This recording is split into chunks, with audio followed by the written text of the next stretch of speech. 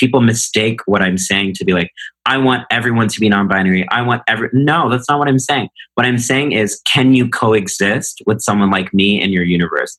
I don't think so.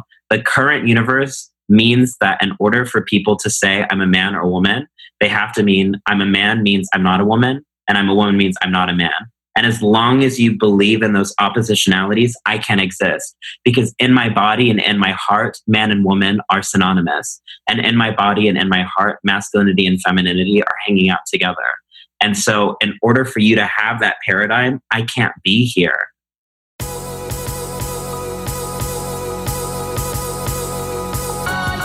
You're listening to the Almost 30 podcast, a lifestyle podcast hosted by Krista Williams and Lindsay Simcik. Tune in for a new episode every Tuesday to hear our honest conversations about topics like wellness, entrepreneurship, spirituality, and self-development with guests who are really smart, really inspirational, and really fucking funny. It's real, it's raw, and it's unfiltered. Inspired by our transition from our 20s to our 30s, we realized it's so much more than that. Our mission is to provide you with the tools, guidance, and motivation to help you navigate any transitions in your life and propel your personal growth. Thanks so much for tuning into the Almost 30 podcast. Here we go.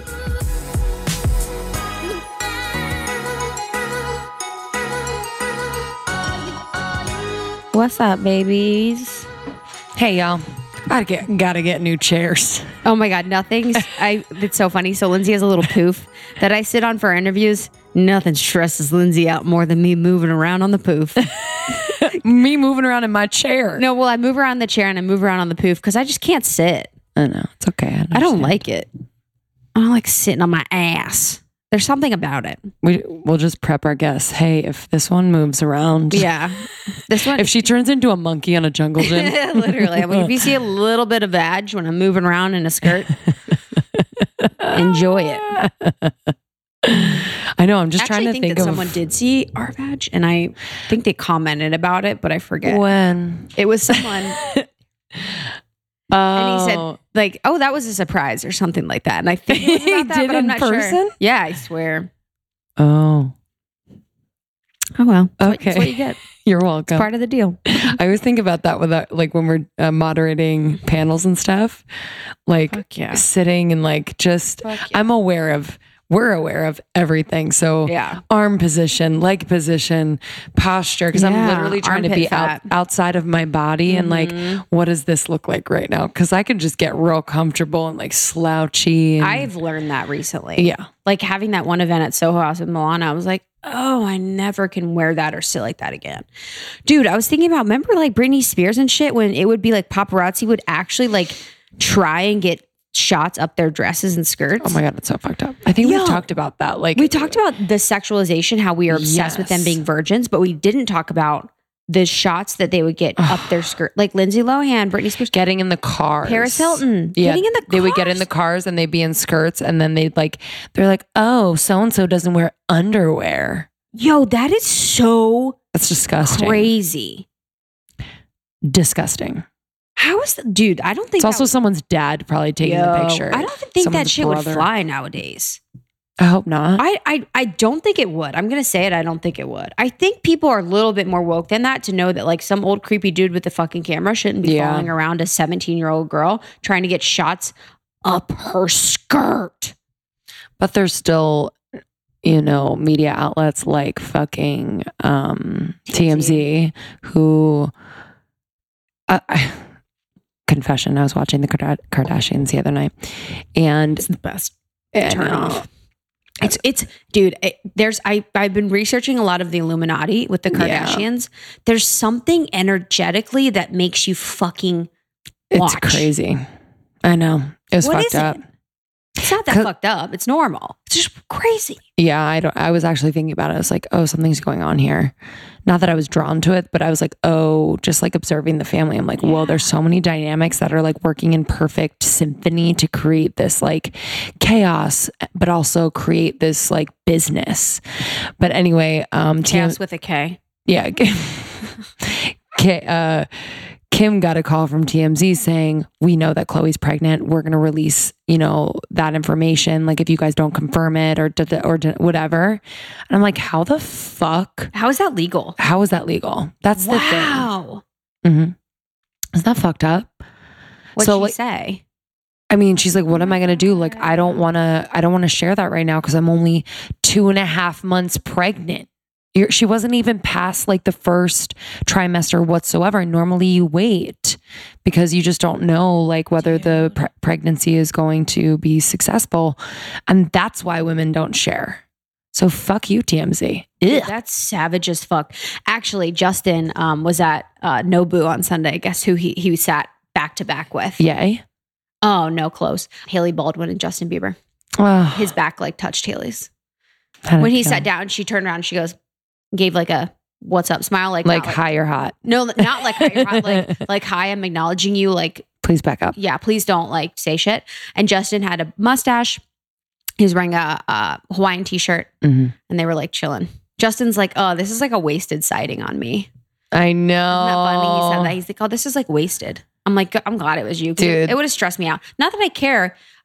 Love and light to all of them. Not that I don't care about their lives, but I just would have been stressed out, kind of like looking at other people around them. Yeah, I know. Because I don't want anyone to bother them. Yeah. It's weird. And I would have, it's hard to not wonder what they're talking about or like what they order, Yeah. Apparently they're very in love. Looks sweet. Anyways, love and light. Okay. We're going to keep little announcements really fast. Still fucking on tour. Hey guys, if you're wondering. Hey guys, yeah, we're still on tour. It's a nonstop tour. So we have Portland is happening September 20th, and then we'll be at Spark. And then the next week, Dallas, which is sold out. And then Austin on the 27th. We still have some tickets in Austin. And then we have San Diego in October. And then we have LA again in October. It's a hormones event. So go to almost30podcast.com/tour. Check out our dates. And then we also have a podcast pro guide. So if you want to start a podcast, we have a quick guide. It's actually not quick. It's like 20 pages on how to launch, start, and market your podcast to be successful. Things that Lindsay and I have learned along the way. So you can also get that at almost30podcast.com. Today on the podcast, y'all. This one gave me mad energy. And hope for the world. Alok Menon. Alok is a gender nonconforming performance artist, writer, and educator. Their eclectic style and poetic challenge to the gender binary have been internationally renowned. They are known all over the world. Yeah, it was such an inspiring, insightful conversation that had me thinking about so many things, about gender, the fact that, you're born into being a boy or a girl by our society, and you could choose, you don't have the choice, to be like that. And then a lot of what's going on within the trans community. So it just opened my eyes to the fact that within other communities, there could be politics. Although you're an open and loving community, there's also things that go on within those subgroups that could be hard or challenging. And the way they expressed emotions and how important it is to be able to communicate how you're feeling to other people, to communities and groups, so that you can clearly get your message through, whatever your message may be. Alok is so comfortable in their skin and it's palpable. I don't know how we else had so much fun. We had so much fun. I just love talking. Gave me hope to them.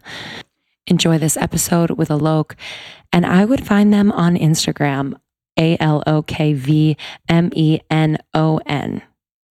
An inspiring feed if I've ever seen one. Enjoy this one, guys. Love you. Whenever I relax, I don't want to be watching TV. I don't want to be looking at Instagram. Like sometimes I'm like, let's relax. And then I just scroll Instagram. I'm like, okay, this isn't relaxing. It's not like it doesn't give me like a venom, I'm not like, oh, Instagram, because I have a fine relationship with it, but I just don't really know how to like just kick it. Right. Totally. Yeah. I don't either. You're speaking to my heart right now. Yeah, I know. Like, what do you do? Like, do you just start working? I don't know. I mean, and then my response is like, well, my work isn't like real work. It's like my passion. Like, it's like my relaxation. Same. But I'm really trying to challenge that too and be like, it's kind of fucked up that I don't just have like pleasure hobbies. So I'm starting to like try to like get into like other things. So I have been like watching TV, which I never did before. And now I'm like, this is how the rest of the world lives. Like, I think about that all the time. Yes, about TV. I'm like, you could be a little normal and watch more TV. You know, like you're gonna relate to more people. She comes probably over watch to my TV, house and all of a sudden I see her just like staring at the screen like she's like a 5-year-old. I do, because whenever there's a screen on, I'm like, it's so bad. But we're the same, and I about the passion as my business. It's like, I'm passionate about it. This is my calling. I love doing it. But I do think I'm like, I can't be so one-dimensional where I'm only working and I'm only doing this one thing, because that doesn't help anyone. You know, you kind of need to be like exploring other things and doing more than just your passion or your business. Right. That's true. Well, we are so excited to have you on and have a conversation with you. We just start rolling, by the way. But, you know, for our, we have a really vibrant, thriving community that is, you know, just really excited. They expressed to us that they're big fans of yours. And so for those in our community that don't know who you are, would you mind introducing yourself? Sure thing. Hey, everyone. My name is Alok, as in tell me a joke, Alok, or a locomotive engine, choo choo. I'm a gender nonconforming writer and performance artist based out of New York City with a lot of feelings and a lot of patterned clothing. Oh, I want to have a need your closet. I need to have a nice intro like that. That is like fucking beautiful. So where did you grow up? Like so for someone has a lot of feelings, you know, I'm a Pisces sun, Scorpio moon. I can relate. I knew we were going to get there in a matter of time. Oh, honey, it's like number one. So wait, what are you? I'm a Cancer Leo. So not only do I have deep and broody feels, I know how to express them. I just know how to cry them out. That's like my thing. I grew up in a small town in Texas called College Station, Texas. When you fly into our 2-plane airport, it says, "Welcome to College Station. This is country." And I spent the first 18 years of my life there. Wow. And let's just say I was emotionally repressed. But, you know, I really feel like it was like training to take on the entire world. Because once you grapple with that level of like racism, homophobia, emotional repression all together, like everything else, I'm just like, oh, okay. Yeah, I know. I have to like take that in for a second. The fact that like your soul was kind of dropped into a place that is, you know, not very open and accepting. What was that like? Like from a very young age, what was like I guess I do want to know too, like kind of how you were raised, and were you raised to kind of like, you know, feel those emotions and be expressive about it within the family confines? Like, what was that like? Wow. I've been thinking about this a lot, actually, because I think the conventional narrative that I tell is that my family is part of the reason I'm still alive today.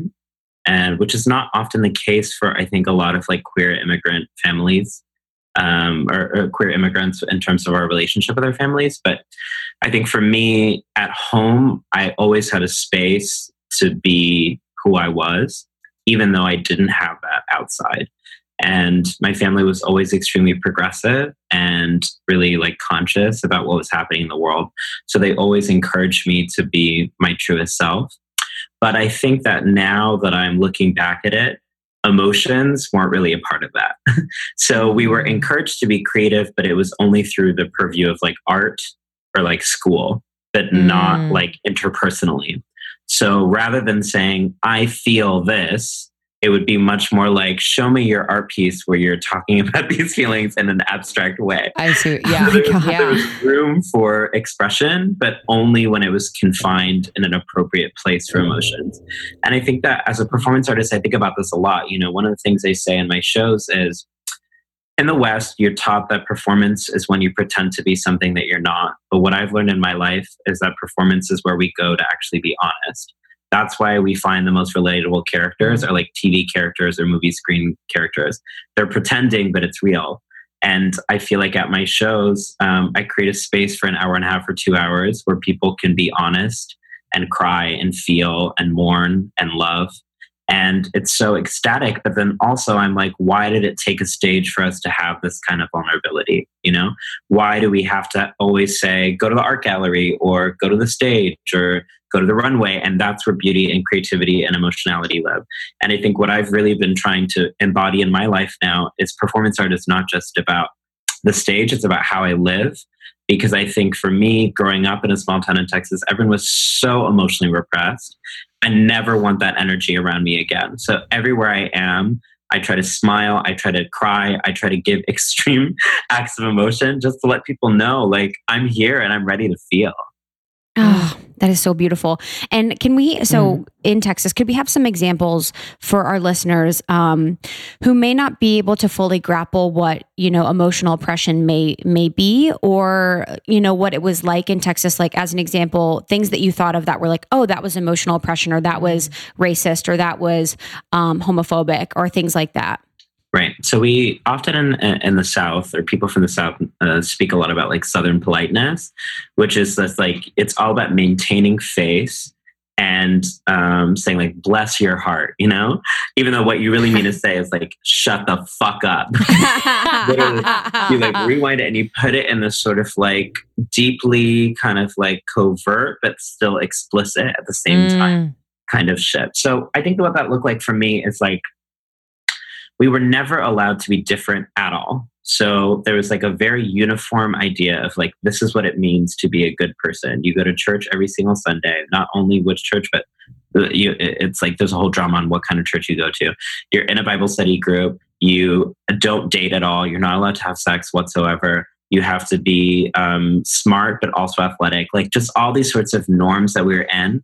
And there was no space for you to be erratic, strange, unique, emotional, breaking down, loving, heartbroken, joyous. Like it was all, I think so much of what the violence of the norm is, not just around emotions, but for everything, is that if you are at all on either side of it, you have to be disappeared in order for people to believe that the norm is real. And so like, I think that growing up in Texas, every time I displayed myself, be that my gender, be that my politics, be that my art, be that my emotions, people would always try to police me back into the norm. And what I try to get people to realize is the norm is just as constructed as everything else. Like it's not natural. It's not natural to repress young people's feelings. I think that that's something I talk a lot about in terms of mental health. Like for me, I didn't have a space at all at school or at home to say, I'm experiencing harassment and it hurts. I didn't have anywhere to go and say like, I'm getting bullied all the time. And so the only place that I could take that emotion was into my art making, because that was the only space I had to really feel. Oh, wow. You mentioned that like, you know, you don't want to surround yourself with people like that anymore, but obviously just being a human and navigating the planet, you're going to come in contact with people who are not as expressive and emotive and just open and feeling everything and open. But do you find compassion for those people? And in what way do you do that? Like what has been like your journey there? Because I can imagine it's kind of evolved as you've gotten more mature. These are such timely questions. Wow. Part of growing up for me has been really learning to say, compassion doesn't mean I have to be your best friend. I used to be the kind of person that was like, I believe that everyone could be interesting. It's just like we need to spend more time with them. And I have all these people in my life who are works in progress, you know, and people who I felt like in 5 years or 3 years or even 2 months would really come into themselves and give me the type of intimacy that I wanted. But then I really did a real assessment of the relationships in my life. And I was like, I'm giving and giving and I'm not getting. And I started to realize 2018 for me was the year of reciprocity. It is totally okay to demand emotional reciprocity in your relationships. That's not too high of a standard. And I feel like it was so gendered for me to feel insecure about turning away people when they weren't giving for me. I felt like that meant I was selfish or like I would have no one else. But now I've really started to realize when you take out bad energy from your life, there's so much more room for abundant energy. And so what I really did with myself is I said, you know what? There are always going to be people in the world who I have compassion for, but we're just not vibing. And right now, the people who I vibe with are the people who, when I ask, how are you? Are saying, okay, I'm working through these things in my life. I just encountered this thing about myself that I'm trying to get better about. Like people who are really self-aware interested in dialoguing about their interiority, and also like deeply vulnerable from the beginning. Like, I don't want to have to be always begging people in my life to get where I'm already at. Like, and I understand that, like, you know, people have various histories that make it so that it's easier for some people to share than other people. And that's totally right. But I think what I would really ask us is like, why do we feel like it's our work to get people to that place rather than other people's work to prioritize that for themselves? And I've really been on this new tip where I'm like, if I did not create the mess, I can't really clean it. And I need other people to really prioritize their emotional well-being in order for me to have a reciprocal relationship. And before, did you feel like you were kind of like, okay, I'm going to help them see, I'm going to educate them, I'm going to do all of the things to help move them along? Absolutely. I mean, I think that came from growing up in a small town in Texas. Yeah. So as you can imagine, there was no one really like me. So the way that I made friends was basically helping everyone else process all their feelings for each other. Oh. So I would go to all the boys and I'd be like, so-and-so has a crush on you, like blah, blah, blah, blah. Here's what you should do. Here's what you should say, whatever. And then I go to the girls and like, so-and-so has a crush. And I was just mediating everyone else's romantic relationships, friendships, all over the place. And so then everyone loved me because of what I could do for them. And it took me a long time in my life to be able to differentiate the people who love me for me versus the people who love me in terms of how I can help them. And that's a really dangerous dynamic I think a lot of women and trans people find ourselves into, where it's like, do you care about me beyond my ability to work for you? Absolutely not. And I was like, you know what? Part of me loving myself as a queer person, as a trans person, is saying I demand the same kind of emotional labor that I give to other people for myself. And that's not too high of an ask. And so I think that I've learned from a really young age how to look big, but act small. So like to like be like super beautiful, flamboyant, aesthetically there, but then have no emotions, no feelings, no needs, no wants, just here to inspire and uplift other people. And now 2018 for me has been about looking big and being big emotionally. Like literally just when people ask me, how are you? I'm like, well, you know, falling apart. What's up? Like daddy issues number 503. Let's get into it. Like, and I think I was so afraid to be considered too much because I knew that friendship was contingent on me being small. But now I'm all about, this is the year of being too much. We don't have that much time left. I'm just sort of like, I'm going to be too much. And if people are not into that frequency, that's fine. I don't need those people to like me. Yeah. Wow. Amen. Into that. Yeah. Like you being a person that people look to for inspiration, for strength and courage. Like, what does that feel like? And is that even something you want to be?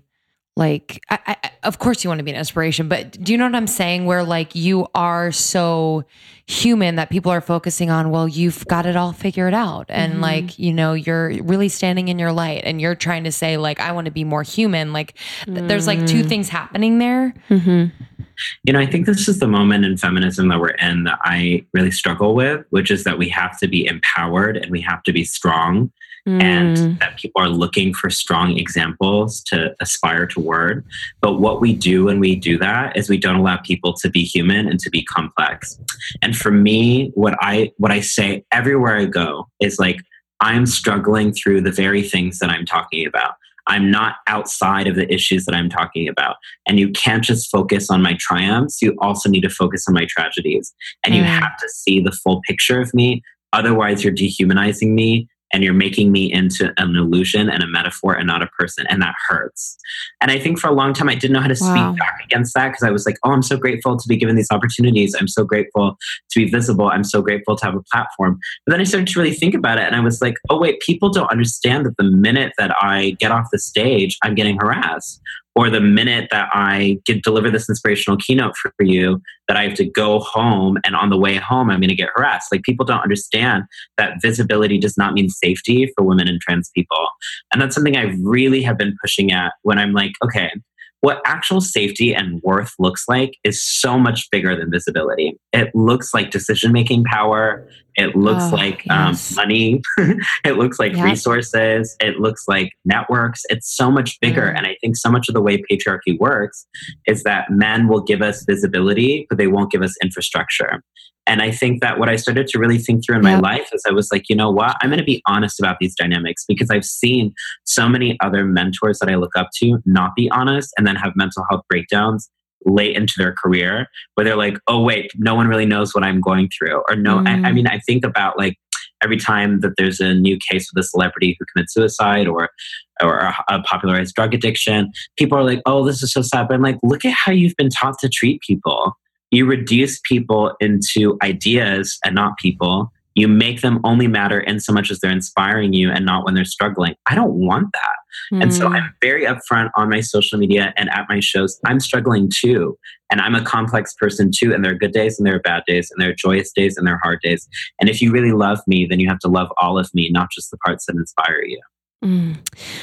What are you struggling with right now? I mean, so many things. Wow. I think one of the things that I'm really struggling with, which is very painful, is lack of acceptance from my own community, which is something I haven't really spoken about that much. Wow. Because I think that when you're in a press group, you try to underplay the internal dynamics to have a strong, unified front. So we often say like, you know, oh, trans rights matter, like this is amazing, but we never actually unpack the hierarchies within the trans community. And I think what's really important to understand is like, I'm one of the few public facing trans people with the platform that I have access to who has chosen not to be on hormones. And that was a personal decision for me because I felt like who I was consistent with what I wanted. And I didn't feel like I should have to take hormones in order to have people believe who I already was. But then what I often experience within my own community is trans people saying, you're not really trans, or you would be really trans if you pursued medical transition. And I understand where that comes from. It comes from their own feelings of invalidation, from people telling them that they're not real. But I think part of what I've also been coming into myself is like, I am not a repository for other people's shame. I'm not a placeholder for other people's anxiety. I can empathize, but that does not mean I have to hold.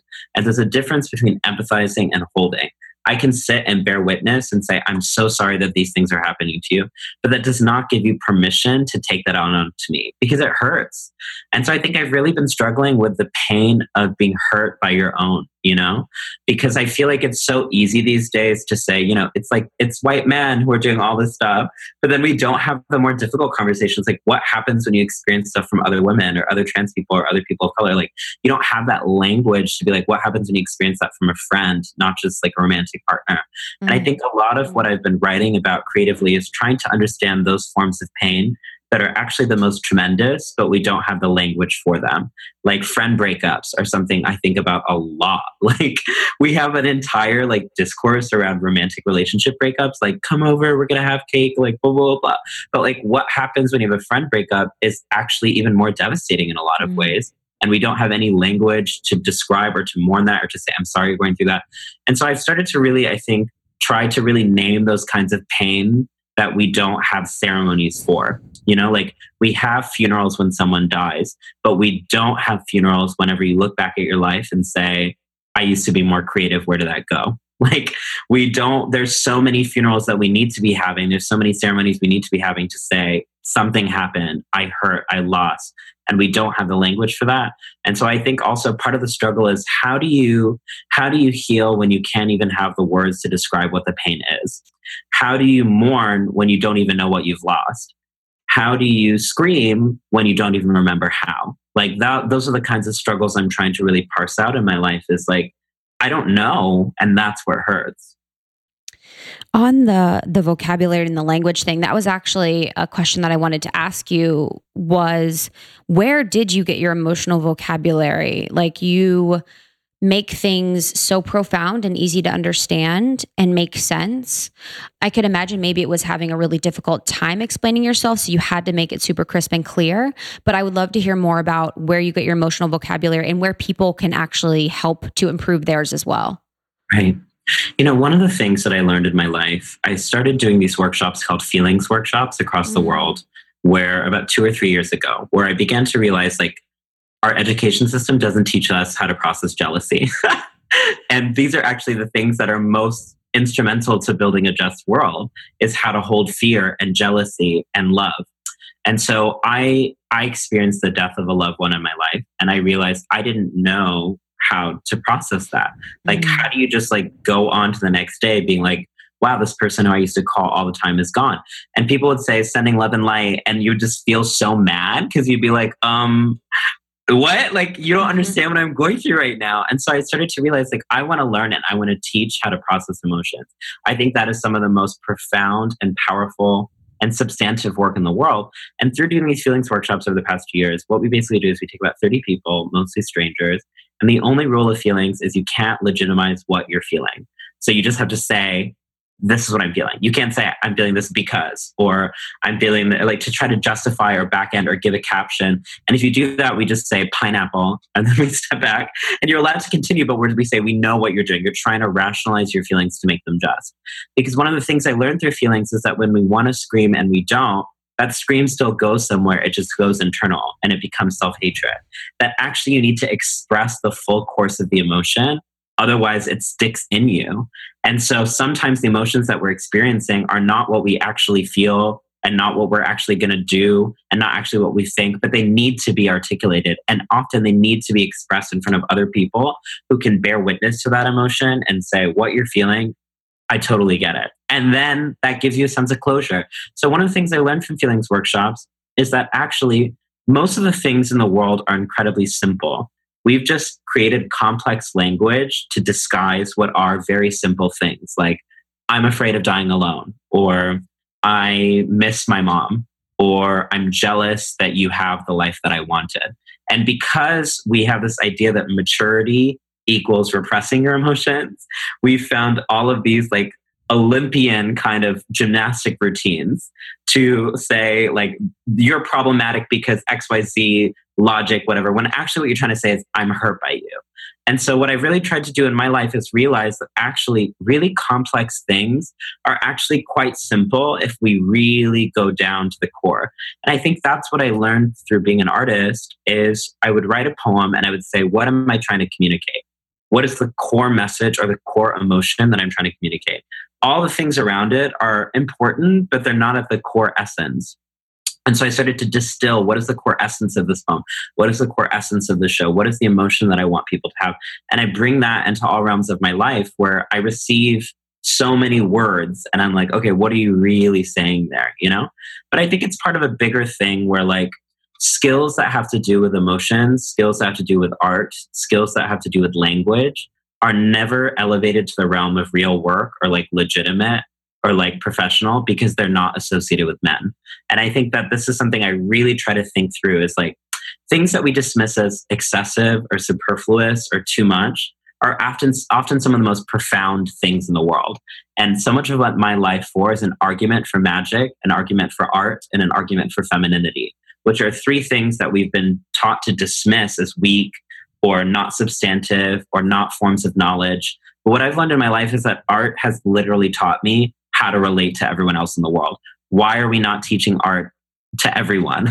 Like, why are we told that like these are the artists and they have these magical skills? No, they don't. We all have these skills if they're nurtured by other people. Creativity is something we all have, you know? And so I think like a long-winded way to answer your question is I think that through my art practice, I've learned that actually nothing is as complex as it seems. And that when you really capture the internal core of what you're trying to say, that's how true, meaningful intimacy is created. Mm. What you said about, everyone is an artist, I think like too, even to kind of spread that idea across what you've been talking about, it's like everyone is capable of being expressive in the way that you found, your expression and like emotives, and everyone is capable of anything, of being intuitive, of like, it's just like all inside. It's very just interesting how like, and Krista and I were talking about this earlier where it's like, we're born this like pure being. And then like, we're just like wrapped up in all of these things and ideas, like, and perceptions and whatever. And then, then we kind of have to like, just pull the thread and go back to that just really pure idea of like, we were all born pure little babies. Speaking of like ideas and titles placed on things that should probably not have titles placed on them, but the idea of gender and like, gender binary, and how early on were you aware that, that was not something that you identified with? Sure. So I'd like to say that I was falsely assigned male when actually I should have been assigned queen. Because from a young age, I literally used to wear all of my sister and my mom's clothing and perform for my local Indian community to the latest Bollywood hits. I would do a drag / belly dance fusion where I just had no shame whatsoever. And I would just literally be running around, like screaming, like dancing. And I was totally free. And I only began to experience shame or even understand that that was gendered. And gender and shame were always linked for me because they were about other people projecting onto me saying, that's not right. This is what you should be doing. When I started to go to school, like my family never mobilized that to me. And I think that is why I'm able to do the work that I am able to do today, because I had that initial validation from the people closest to me to be like, okay, do you. Wow. But then I went to school. And very much it was like, you're a boy, you should be doing this, like don't dance. Like I remember when I was younger, I wanted to be a ballerina. I wanted to be a fashion designer. I'm doing all those things now, so whatever. But for a long part of my life, there was like a blank slate where I was like not allowing myself to do any of that stuff. But I only developed the vocabulary to describe what I was and what I was going through much later in my life. And that's the issue, is that we don't equip young people with actual, real, comprehensive education about what gender, sexuality, and sex are. And so I always just thought I was gay because that's the only word I had that was available to me. So from a young age, I started to understand myself as gay. And I was like, okay, I can't be gay in this small town because I will die. So I'm going to work as hard as possible in school so I can get into the best colleges out of here where I can express myself in the future. I was really naive and I thought that all of the Bay Area was like San Francisco, like LGBT pride, etc. So I was like, I'm moving to California. And I moved to California and I joined my first sort of gay organizations. And I realized like, this is not me either. Like what's going on? And then actually it was like really through reading history that I began to realize who I was, because I learned that there have always been people outside the gender binary, especially where I'm from in India, and that we actually were once celebrated as holy and mystical. But one of the things that happened is the way that you dominate a people is you criminalize and kill their healers so that people don't even know that they're sick. And so we were the first people targeted often when colonization happened because they knew our power, right? And this is something that I always tell people. The right wing knows queer power more than progressives do. That's why they're passing hundreds of pieces of legislation trying to disappear us from the public. They know that when people are exposed to our power, our brilliance, and our beauty, that is what true freedom would look like. But they teach us to fear the very things that have the potential to set us free. And I know that because I feared my own gender nonconformity. I thought deeply. I remember I had a conversation with a friend when I really started to dawn on me, like, oh my God, I'm not a boy or a girl. Like what? I had a conversation with a friend and I said, I'm scared. I'm scared of what this means for my life. I'm scared about the violence I'm going to experience. I'm scared because I don't know what I am, but I'm going to run into the ember. And that's really so much of what my life has been since then. It's like, the things that we fear are often the things that we need to run into and confront.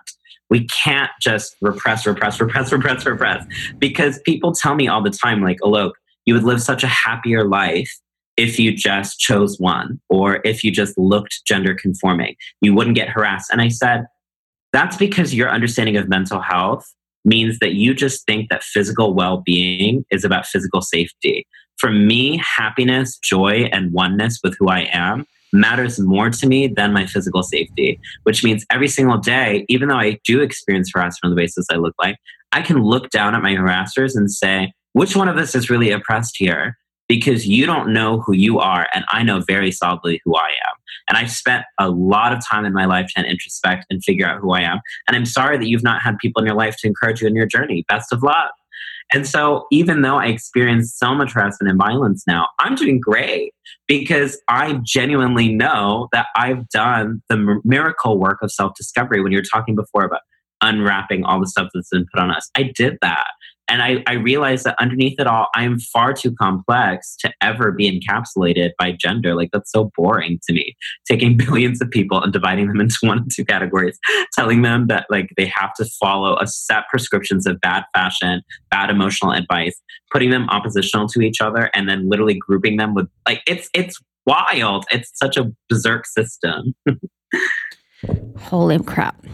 You're killing it. You're fucking killing it, by the way. I just like had this like, when you said that in your culture, like the, you know, I want to talk about the Indian culture. Like, I feel like you are so, like, I just feel like you are a human on this earth at this time, at this place that is like, I don't know. I just feel very privileged to be talking to you right now. Thank you. I don't know what else to say, I really had to sit and think with that, where I started to realize, you know what? I have medicine for people. Yeah. And in this iteration of the world, I have to call it poetry. I have to call it performance art. I have to call it like, follow me on Instagram. Like, I have to convince people that they are sick. And I have to say, what I have to say is your medicine. And I have to tell people over and over again, it's going to hurt. Like, healing hurts. I've seen it in myself. I have a line in one of my poems where I say, when I look at myself in the mirror and see what I've become, I cannot tell if I'm celebrating or mourning.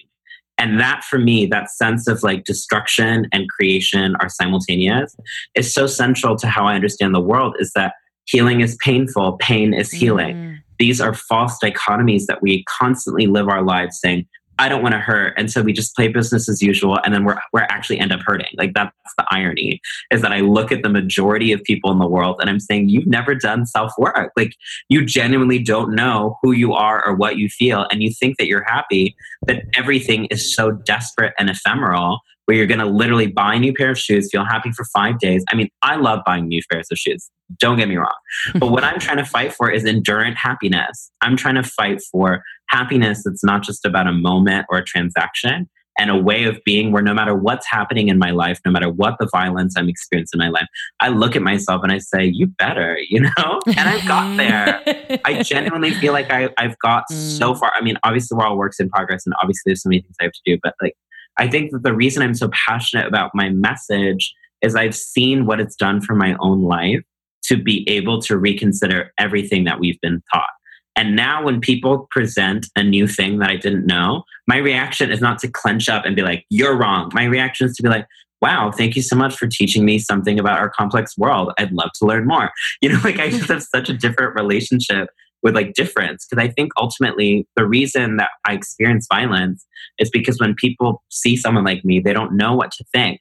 And then rather than asking, hi, like, can you teach me? They clench up and they try to destroy it. And that's the psychology of fascism, which is when we're presented with something that is an alternative way of living, we must destroy it, not live and coexist with it. And I think that what I'm really asking, people mistake what I'm saying to be like, I want everyone to be non-binary. No, that's not what I'm saying. What I'm saying is, can you coexist with someone like me in your universe? I don't think so. The current universe means that in order for people to say I'm a man or a woman, they have to mean I'm a man means I'm not a woman, and I'm a woman means I'm not a man. And as long as you believe in those oppositionalities, I can exist. Because in my body and in my heart, man and woman are synonymous. And in my body and in my heart, masculinity and femininity are hanging out together. And so in order for you to have that paradigm, I can't be here. So we talk about self-discovery and sort of what you've done to learn more about yourself and to really accept who you are. What has that journey looked like, and what books, resources, people, what have you leveraged to really do that? Sure thing. So I really believe that self-actualization has to happen with other people. I think that like what frustrates me about the conversation about self-care is that it feels like really like individualistic. Like, if you just take the best Instagram selfie, you're going to love yourself 30 times harder. Or if you have the right face mask, you're going to have 10 times less self-hatred. Like, I think that actually for me, wellness comes from having other people bear witness to your pain and giving you permission to heal. That's how I got better. After I graduated from college, I knew that I had missing in my life other trans people, and especially other trans and gender non-conforming people of color. And I knew that if I moved back to Texas, I wouldn't find them. So I said, I'm going to move to New York. And I was very clear, I'm going to move to New York to meet people like me. And I spent my first years in New York meeting those people. And through them, I found myself. Like, we need to find our own people to be able to find ourselves. I really believe in that. And I think that's a story as old as queer people, is that our families kind of weren't the best for us. And so we had to build our own families. And the types of friendships and love that we build with the people that we choose as our families are unparalleled. Like, I often joke, I have access to what all the straight cis people want when they want marriage. They want security, they want intimacy, they want trust, they want romance. I have all of that in my friendships. And that fundamentally destabilizes everything, because straight cis people are taught you have to wait to get that when you find the one. What if you could have 10 ones? And what if those people are actually in your life right now? You're just literally saying this kind of love is not as real as this aspiration. But I think that's another exercise that I've learned in my life, which is when you begin to do self-work, you begin to recognize that the things that society dismisses as illegitimate or not real are perhaps the most real things. And I think for me, my healing came from my friendships, because I actually developed friendships with people who cared about me, not my ability to inspire or my ability to be used. And when they cared about me, it meant that they were there for me when I was sick. They were there for me when I was traumatized. And they were there for me when I was celebratory. They were there for me when I was successful. And I think that we were teaching each other how to love because our parents didn't do that. We were teaching each other how to trust because our schools didn't do that. And I think through having close friendships with other trans people, I really began to realize, like, oh, wait, like, I'm cool, like, I'm good. And I really feel like we talk a lot about hurt people, hurting people, but we don't talk about healed people, healing people.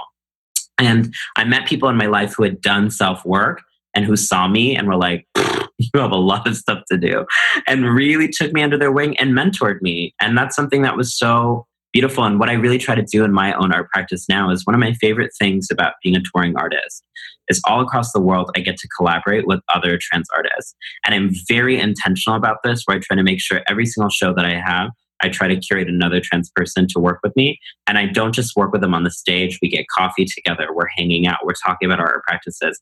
And I'm trying to like actually share everything that I've learned with other people. That's central to why I'm an artist, is I feel like I've learned all these things from whatever reasons, school, books, friends, whatever. And I don't want to be the only one knowing them. Like, I want everyone to know everything that I know. When I encounter a new idea, I run and I tell everyone. I remember when I was younger in Texas, knowledge was a way of having mobility when I couldn't have physical mobility. I was trapped in a small town where no one looked like me. And so my head had to become the space that I went to travel galaxies. And I remember I would just in the middle of the night watch like Nova documentaries online about like the universe or like black holes. And I remember just being like, whoa, like that's always been part of my creative practice, is like I have so many questions and I run to them rather than running away from them. And that's where I think healing comes from, is ask yourself, what are the questions that you are really seeking answers for? And then become comfortable that the answers might be other questions. And that's what healing is. When you're comfortable that the life's most existential questions will just be answered with another series of questions. And you can smile at all those questions and be like, I don't know who I am. And that's a joyous thing. What have you learned from other people in the trans community that has made like a really big impact on you? One of the things that trans community, especially, I mean, when I first moved to New York, I got the opportunity to politically organize with a lot of elder trans women of color. These were folks who were at the Stonewall riots in 1969. They knew people like Sylvia Vera, Marsha P. Johnson. They've been organizing and working for trans liberation for 30, 40 years. And one of the things they used to tell me is like, it used to be so unsafe for us that we put bricks in our purses, because if we would ever say this person's attacking me, no one would believe us. So we had to defend ourselves. And they talked about how in New York City, where it used to be illegal to wear more than 2 articles of clothing that were different than what your assigned sex was. So they would constantly be thrown into prison just for simply walking down the street. It was seen as a crime to be visibly gender nonconforming in public. But then they would say, I would dust off my heels and I would go right back outside and do it again. And what that taught me is dignity. You can only experience the full severity of prejudice if you believe in the person who is being prejudiced to you. But what I think the trans tradition has taught me is the very people who are hating you are people who don't even see your humanity. So why does it matter that they hate you? And so now I've really learned how to literally coexist with knowing there are a lot of people in the world who don't like me. A lot of people in the world who want me to die, a lot of people in the world who call me ugly. I don't care, because I know who I am and I have my own dignity. And that sense of dusting off your heels and going back and bouncing back is so central to me, is how do I preserve my dignity? I may not have safety. I may not have infrastructure. I may not have vocabulary. I may not have all these things that I want and deserve to have. But what I have is something that they do not have, which is dignity. And that's why I ask my audiences across the world, are you living a dignified life knowing that people like me are dying? That's not a dignified position. And is it dignified knowing that the very people who could be teaching you how to be free are the people who are being punished right now, incarcerated right now, deported right now? That's not a dignified life. I'm not asking you to help me because I need to be helped. I'm asking you to help me because you need to be helped, because there's no dignity in your life in a world where your gender project is so fragile that me existing with lipstick and a beard invalidates everything that you think the world is. Like, that's pretty pathetic on you, not on me. And so I really learned from trans people that like we become repositories for everyone else's anxieties. If people were really cool with us, they could be able to look at us and be like, okay, cool, I don't want to look like you. That's cool. Want to go get a coffee? But right now, people look at us and they're like, and we begin to realize they want to be us. That's the secret that I learned from trans people, is that the people who bully us want to be us. The people who are most injurious to us are the people who are most injured. The people who pretend to be the most strong and confident are actually the most weak and fragile. It's actually the people that they demean as weak who are the most strong. And I think that learning from intergenerational trans people taught me, like, my strength comes from within. And my strength comes from the places that they think are not strong. My armor is my lipstick and my glam. Like, people think that I get dressed up for them. Please. I get dressed up and I look in the mirror and I say, wow, I'm superior. And I go outside and then people harass me and I just laugh because I'm like, don't you see that I'm superior? So I've learned how to celebrate all these things that our culture dismisses as like ridiculous. Like, I really, really am a strong advocate for aesthetics as political resistance. What I mean by that is, how are we supposed to create a new world if we don't know what it looks like? And so much of what I'm trying to do in my art is to show people gender nonconformity is beautiful, is transcendent, is evolving, is dynamic, is buoyant, is all of these things. I need to visualize that to people, because the only representations we have of gender nonconformity is we're like the villain in Little Red Riding Hood, like, grandma, what hairy arms you have. Like, we've been taught to fear, like, we're this tragic, woeful, like, everyone stay away from that. The tragic, like, oh gosh, they're so ugly. And then I'm just literally looking at that and I'm like, who's ugly here, baby? Because I have dignity, and I think that's more beautiful than any of these products that you're putting on your face to look more like Barbie and Ken. You are, I mean, Preach. Number one. Like, my heart is so full. A look for president. Okay, so I wanted to talk about the harassment thing, which you talked about. So being harassed, feeling unsafe. Can you, I kind of want people to know like a little bit what that's like so they can understand more about it. So can you shed a little bit of light into that? Absolutely. It's really important to understand that people like me who are gender nonconforming cannot leave our houses in almost every single country in the world without fear of being bashed. That's the level that we're at. That we literally are told by the mainstream media that we are just snowflakes, we're just having feelings and we're not real. And then concurrently are experiencing the highest rates of physical, sexual, and economic violence than ever before. Violence against gender nonconforming people has escalated in the past few years. We have higher rates of murder. And the issue is that when we're murdered, we're misgendered when we die. So we don't actually have the data to even describe what murder looks like against us, because people will look at the dead body and say, that's a man or that's a woman, without actually saying the reason that that person was attacked is because society was perceiving them as gender nonconforming.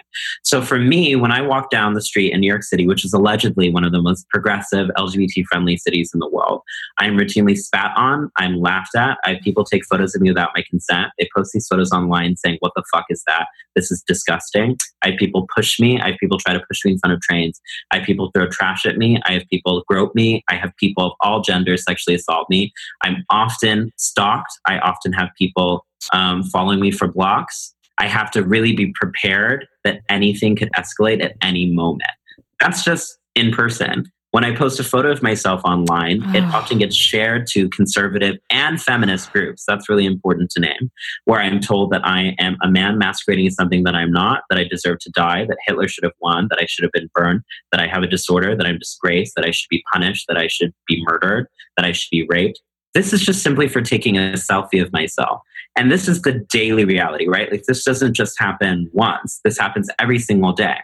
And when I speak about this, people are often shocked, but then I'm like, I want you to ask yourself, the reason there are not more people who look like me is not because we're a minority. It's because it's so scary to actually exist as a gender nonconforming person that people have to make choices every single day. You have cis women who make choices to shave because they know that if they walk outside with hairy legs, there's going to be a different degree of harassment.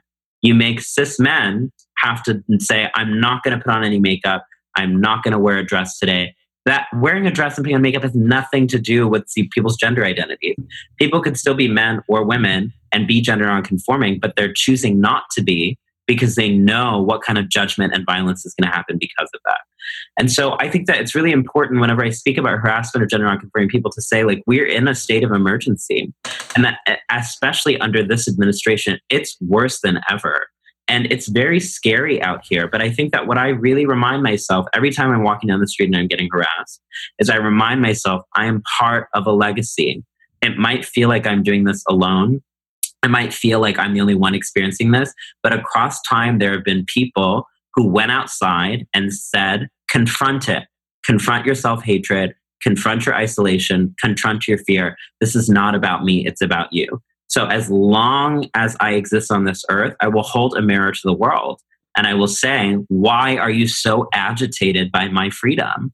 Like, this is not actually about me being wrong or deviant or having a disorder. This is about you being wrong and deviant and having a disorder because you actually don't know who you are. If you really knew who you were, you would be able to see me and just move on. I think about, kids who are still, in those small towns and grew up like you did. Have you met or been, contacted by those younger generations? And if so, like, what is kind of the general, pain and the dialogue going on? And what do you think, like, we can do? Like, I can imagine, and I don't know the stats, so forgive me, but like that the suicide rate is right. It's extreme. Yeah. So like, what is like your hope? Yeah, I mean, part of what's been amazing about my job and my life is I get to connect with people like me all across the world of all ages. And I get to also connect with really rad parents who like take their kids to my events or my shows and be like, I don't really know what I'm doing, but I'm here. And those moments are I love those moments more than anything, where I have people come to my shows, like queer and families. I'm like, wow, you're really trying to do something different. People are experiencing a lot of harassment. Just in Oklahoma, a few weeks ago, there was a 12-year-old who used a restroom consistent with the gender that she identified as. And parents found out about this and started to send murder threats to this 12-year-old child. So they had to cancel school for 2 days. And now this family of this child is having to flee to a different state, right? This is affecting people of all ages. And it's really scary out there. And this is having, of course, significant ramifications for mental health. Rates of suicide are on the rise. Rumor had it, and community sort of dialogue had it, that after Trump was elected, close to 10 young trans people committed suicide. And these are the decisions that a lot of people are having to make as we keep on electing these explicitly anti-trans, not anti-LGBT. And that's a really important note to make. The current administration is explicitly anti-trans, has disappeared transgender from the CDC, has banned trans people from armed services, has passed consistently legislation that will allow people to discriminate on the basis of religious preference. Who are the people most likely to be discriminated against are trans and gender nonconforming people, because we don't need our partners present for people to know that we're queer. We enter in the room and people say, I don't like that. We're the most visible on the streets and the most invisible in LGBT organizations and conversations and media campaigns. So what I say that we can do to change it, because it's not all bleak, I mean, there's amazing resistance happening, is that at every single level, we need to challenge gendering arbitrary things. So, for example, when we say, oh, you cut your hair, you look so masculine today. Like, what? Or when we ask our cousin, is that a boy or a girl you're having? Like, what? Why can't we ask, is your child healthy? Like, hello. There's so many other questions to be asking. That the root of this violence is that we have to constantly gender every single thing and make them oppositional. So masculinity has to be something separate than femininity. Second is to encourage ourselves and other people to be fluid and experimental. The thing is that actually we're constantly changing and evolving, like we talked about. The current moment is that we have to say, what do you identify as if that's what you have to be your entire life and that's your internal truth. People change when we meet new people and encounter new ideas, and that's fine. So if people in your life are starting to actually move one other way, say, that's awesome. Congratulate them. Say, that's really cool that you're working on that. Is there anything I can do to help you figure yourself out? Like, to create a different culture around experimentation where we don't shame people for being like, I don't really know. Like, some of my favorite moments are when people come to my shows and they say, like, this is the first time I'm wearing a dress, or this is the first time I'm wearing a chest binder. I'm trying it out. I'm like, awesome, cool, try it out. Create more spaces where people can really try it out. I do shows sometimes where we just have makeup and dresses at the venue, and then anyone who's there could just try it on for the first time. And don't shame people to be like, oh, is that your Halloween costume? Or, oh, are you playing pretend? Or are you dressing up? We constantly dismiss people's legitimate figuring it out as just like a ploy or a trap or like trying to be something else. I think the third thing is to really fund and resource trans and gender nonconforming activists, artists, and organizations. What's important to understand is that after marriage equality was realized in the United States, the majority of LGBT, or shall I say LGB donors, stopped donating to LGBT organizations. And now LGBT organizations are ill-equipped to actually confront the widespread wave of transphobic anti-trans legislations because there's no funding for them. And a lot of the funding priorities move to funding globally because people say, oh, we got success in the US, we're progressive here. So what's important to understand is that with little to no resources, we're facing what is statistically one of the worst moments in history to be trans. So one of the things that we can really do is to invest our time, resources, and energy for local organizations that are working on behalf of trans people. And it's important to specify and ask the organizations we support, are you working for trans people? Because many LGBT organizations are just actually working for cis gay people. This doesn't have to look like money. It looks like every single winter, I donate a bunch of my clothes to the local LGBT homeless shelter.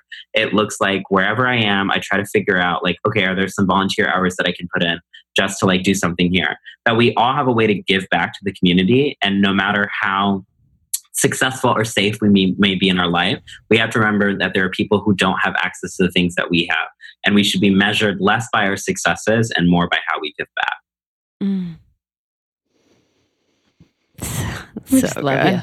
Yeah, you're fucking, you're going to take over the world, honestly. Yeah. In a good way, honey. Okay. What are you excited about? What's like really good? Like we talked about what's hard. What's really good? Okay, I'm just going to be real. My Instagram over the next few weeks is going to be popping because I have gotten these photos back from a lot of photo shoots that I did over the summer.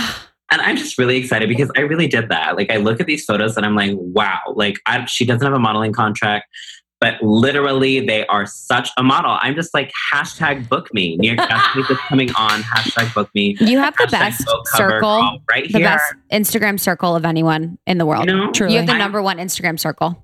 Thank you. With your little profile, number one. Thank you. So I'm just letting people know that I have some amazing looks coming up. So prepare yourself.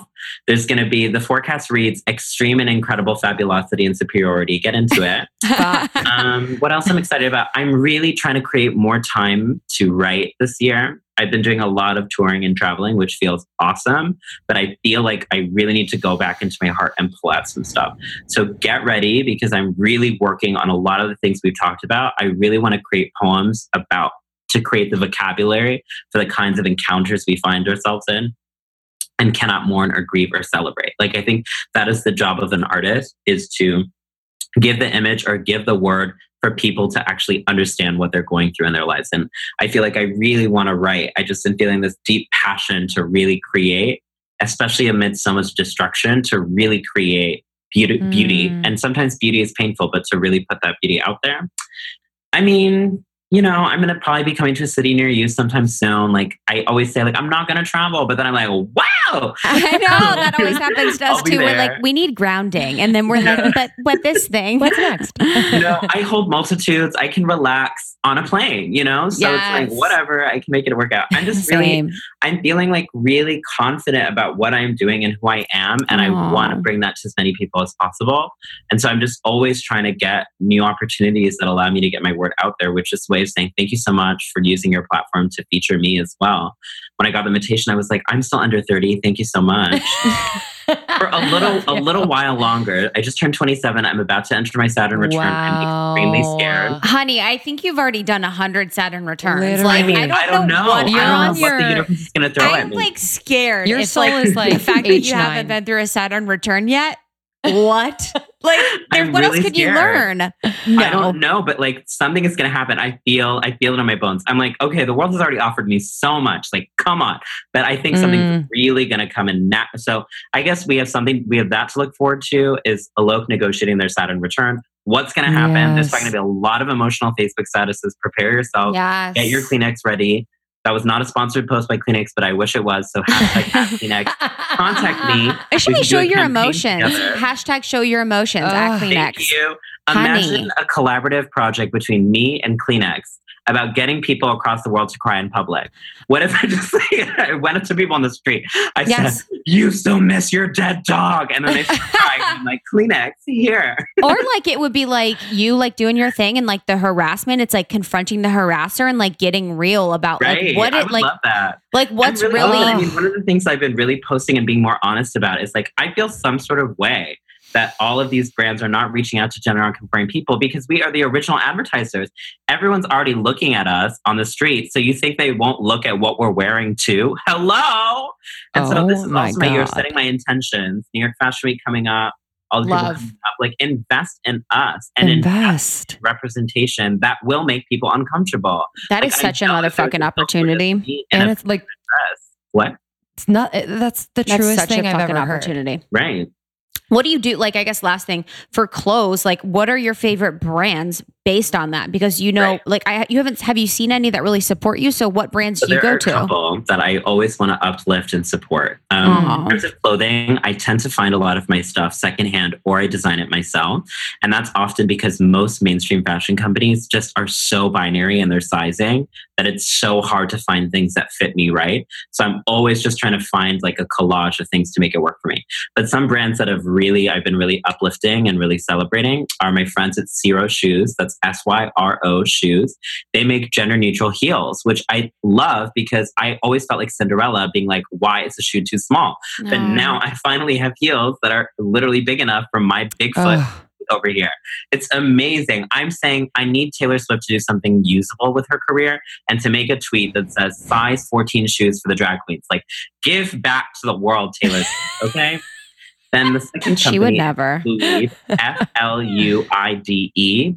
Fluide is an amazing gender neutral makeup company that is actually featuring gender neutral beauty and models in all their lipsticks, all of their campaigns. I think that's so powerful to say that anyone can use makeup regardless of your gender. And then another one that I always want to say is shout out to the Fluid Project, PHLUID. The Fluid Project is the first ever gender neutral store with a physical location in New York City. And what ends up happening is these brands get started and then people don't support them and then they have to go. And then people think that this is not a viable market. But what I'm trying to get people to realize is gender free. I don't call it gender neutral. It's gender free. Fashion and beauty is for all people. It's not just for non-binary people. Like all of us have struggled to find clothing that fits our body types. We deserve to have clothing and beauty and accessories that are actually celebrating beauty and not just gender. Wow. Preach, honey. Well, thank you so much. I just like you radiate so much like just physical beauty and also your energy and like that because you are just so comfortable with yourself. It's just like such, I don't even know. I'm just like blown away. So thank you so much. Thank you so much for having me. I know it's a lot of pressure, but there's no better person than you are, so educated and so enlightened. And I cannot believe you're going through your Saturn return. I'm really it's scared. Like you've done 100. Call us. Honey. Wow. Maybe scared of what? Scared of what? You literally are scared to leave your house. Like, honey. I know. You can do 100 really Saturn returns. Reconnect in like 2.5 years, right?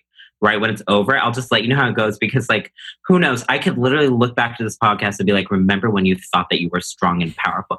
Lies! Like, hashtag fake news, my self-empowerment, everyone. That was a joke. Like, that was like, no, I don't know. But you know, here's the thing. I will close on this one. I'm always about a good close.